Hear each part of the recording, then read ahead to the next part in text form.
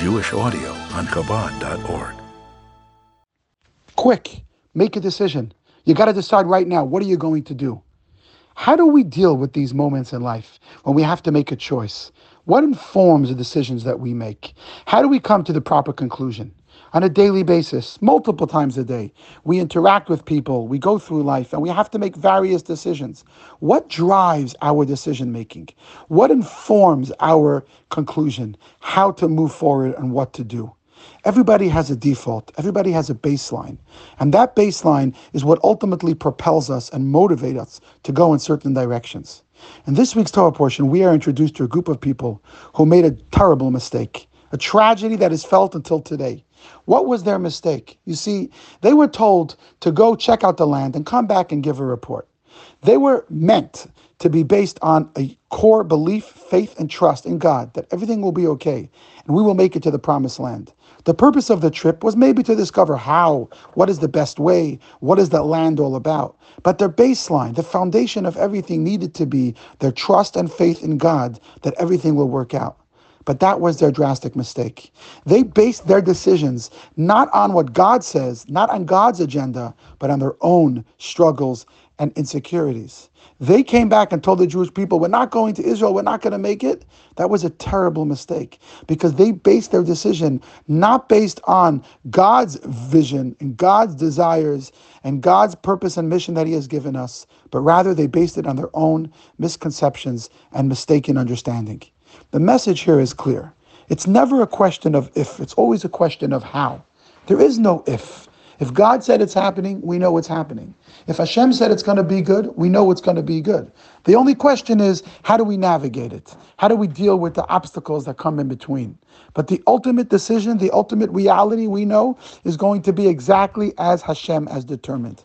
So what is your baseline? That's the question we have to ask ourselves. When we deal with a decision we have to make, what determines my response? Do I come from a place of how do I feel about this? What do I think about this? How does my limited logic and my troubled feelings determine how I feel about this? Or whenever we have to make a decision in life, we come from a place of what does Hashem say about this? What does Hashem want? What message did Hashem give me in His holy Torah? Whenever a Jew encounters a obstacle, a challenge, a difficulty, or any moment of questioning where a decision needs to be made, we need to refer back to our default status, our baseline of the will and desire of Hashem. Ratzain Hashem is what determines and drives the decisions we make. This was the terrible mistake of the spies, and this is the lesson for us. The next time you face a challenge, you face a question, don't ask yourself, how do I feel about this? Before you get to that may be important. But before you get to that, ask yourself, what does Hashem want from me in this situation?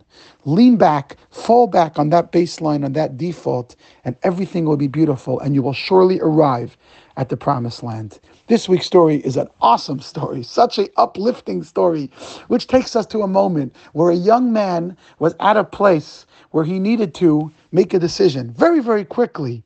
And that decision came simply from the place of what does Hashem want from me in this moment?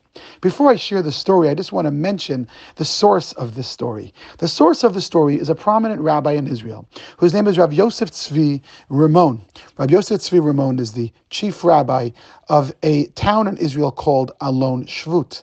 Now, the reason why I'm mentioning who is the person who shares this story is because it's a funny anecdote that went wild in the news just a few weeks ago about this Rabbi Yosef Tzvi Ramon. And this story took place recently when Israel was very proud of a young woman by the name of Noah Carell, who had an iconic performance at the Eurovision in Liverpool, England. And on her way back, a funny and unexpected incident happened on the plane where the pilots decided to put on all of the screens on the plane a congratulations to Noah Carell for the wonderful performance that she did at Eurovision. And she was actually sitting next to a rabbi who turned to her and said, who is this person, Noah Carell, that they're congratulating on the screen? And this famous Israeli celebrity turned to the rabbi and said, oh, that's me. And interestingly, this went viral, where the entire Israel was kind of surprised that this rabbi had no idea that the person sitting next to him was this famous celebrity that the whole Israel was following. And of course, the rabbi inspired her throughout their flight, and they spoke all about her observance of Shabbat. But let's go back to the story that I want to share with you today. Another story that happened with Rabbi Yosef Tzvi Ramon, a story that happened quite a few years ago, but a story that is just as relevant today. This story is about the Schlesinger family. The Schlesinger family lived in Alon Shvut, but this particular time of the summer, they were vacationing in northern Israel. At the time, the 28-year-old son, Elisha, was unable to join them for their vacation because he was busy working and studying in a different part of the Holy Land. But he decided, you know what, it's going to be really nice to join my parents for Shabbat.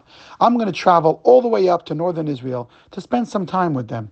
As he was making the long 3-hour trip to catch up with his family for that vacation, he noticed throughout the drive that he needed to refuel and get some more gas. But unfortunately, as he sped towards his destination, he kept on missing the turnoffs to all the multiple gas stations.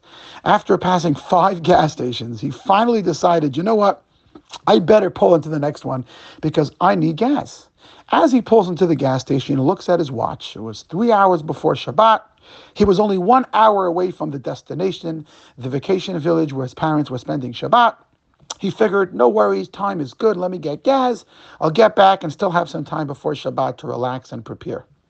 As he was filling up his car with gas, he noticed a woman with small children standing next to their car, noticeably very upset and distraught. He approached her and he asked her, "Can I help you?"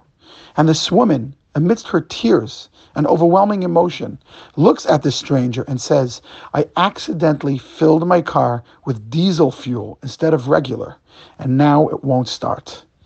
Elisha heard these words, and he got really concerned because he knew that there's absolutely no way to remove that fuel. It's going to need professional attention, and there's no mechanics on duty at this station just 3 hours before Shabbat. What do you do in such a situation? He looked at the woman, he looked at the children. And then he asks her, "Where are you heading?" The woman, with anxiety filling her voice, said, "I'm going to a town called Alei Zahav in the Shomron." Elisha knew exactly where that was. That was a little under 3 hours away. And there was only 3 hours until Shabbat. This woman clearly needed to get there. But how? No wonder she's frantic. It seemed impossible, stranded alone with her 2 young children in a gas station 3 hours away from home when she won't drive in Shabbat. What do you do? This is an impossible situation. Impossible to most people, but not impossible to Elisha. He didn't think twice. He quickly triggered his baseline, his inner drive and motivation that comes from one place. What does Hashem want from me in this moment? Without thinking for a second, and without his heart skipping a beat, he held out his car keys to the astounded woman and he said, "Here, take my keys. Immediately start driving to Alei Zahav. I just filled up. You have plenty of gas. You'll make it there on time. Here's my cell phone number. Let's be in touch after Shabbat. We'll figure out how to get the car back to me. Go, go, go." The woman was flabbergasted, dumbfounded. A young man, a total stranger, giving her his car? But she had no time to think. No time to argue. Her children were bawling out of fear. She thanked him profusely. She jumps in the car. She puts her bags in, and she takes off for Alei Zahav. In the meantime, Elisha calls his father, explains the situation. His father jumps in the car, promptly comes to pick him up, and everybody made it to their respective destinations in time for Shabbat. What a beautiful Shabbat they had together. Elisha with his family, this woman with her family. And on Sunday morning, the woman returns with the car at this vacation village where Elisha was spending Shabbat with his family in northern Israel. When she came over to hand the keys, she met Elisha's mother, and with tears in her eyes, she told her how amazed she was by Elisha's kindness and generosity. Elisha's mother is beaming with pride at her son's gracious nature. How beautiful that is. The woman looks at Elisha's mother and says, "How can I thank him? What present can I give him? What does he really, really want?"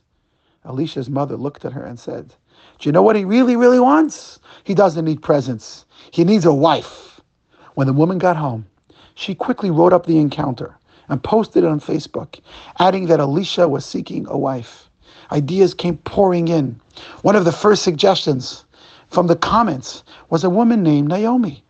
Somebody said, I happen to know a young woman who this story reminds me of. She also is driven by a love for God. She also makes decisions in life based on what God wants from her at that moment. I think that we should really make this happen. And with the help of two strangers, they brought them together. And ultimately, Naomi and Elisha happily got married and today are blessed with a beautiful family. My friends, that wasn't an ordinary Friday afternoon at all. That was a moment when Elisha made a choice to follow his calling, to make a decision, not based on what's comfortable for him, not based on what he wants, but based on what Hashem wants from him.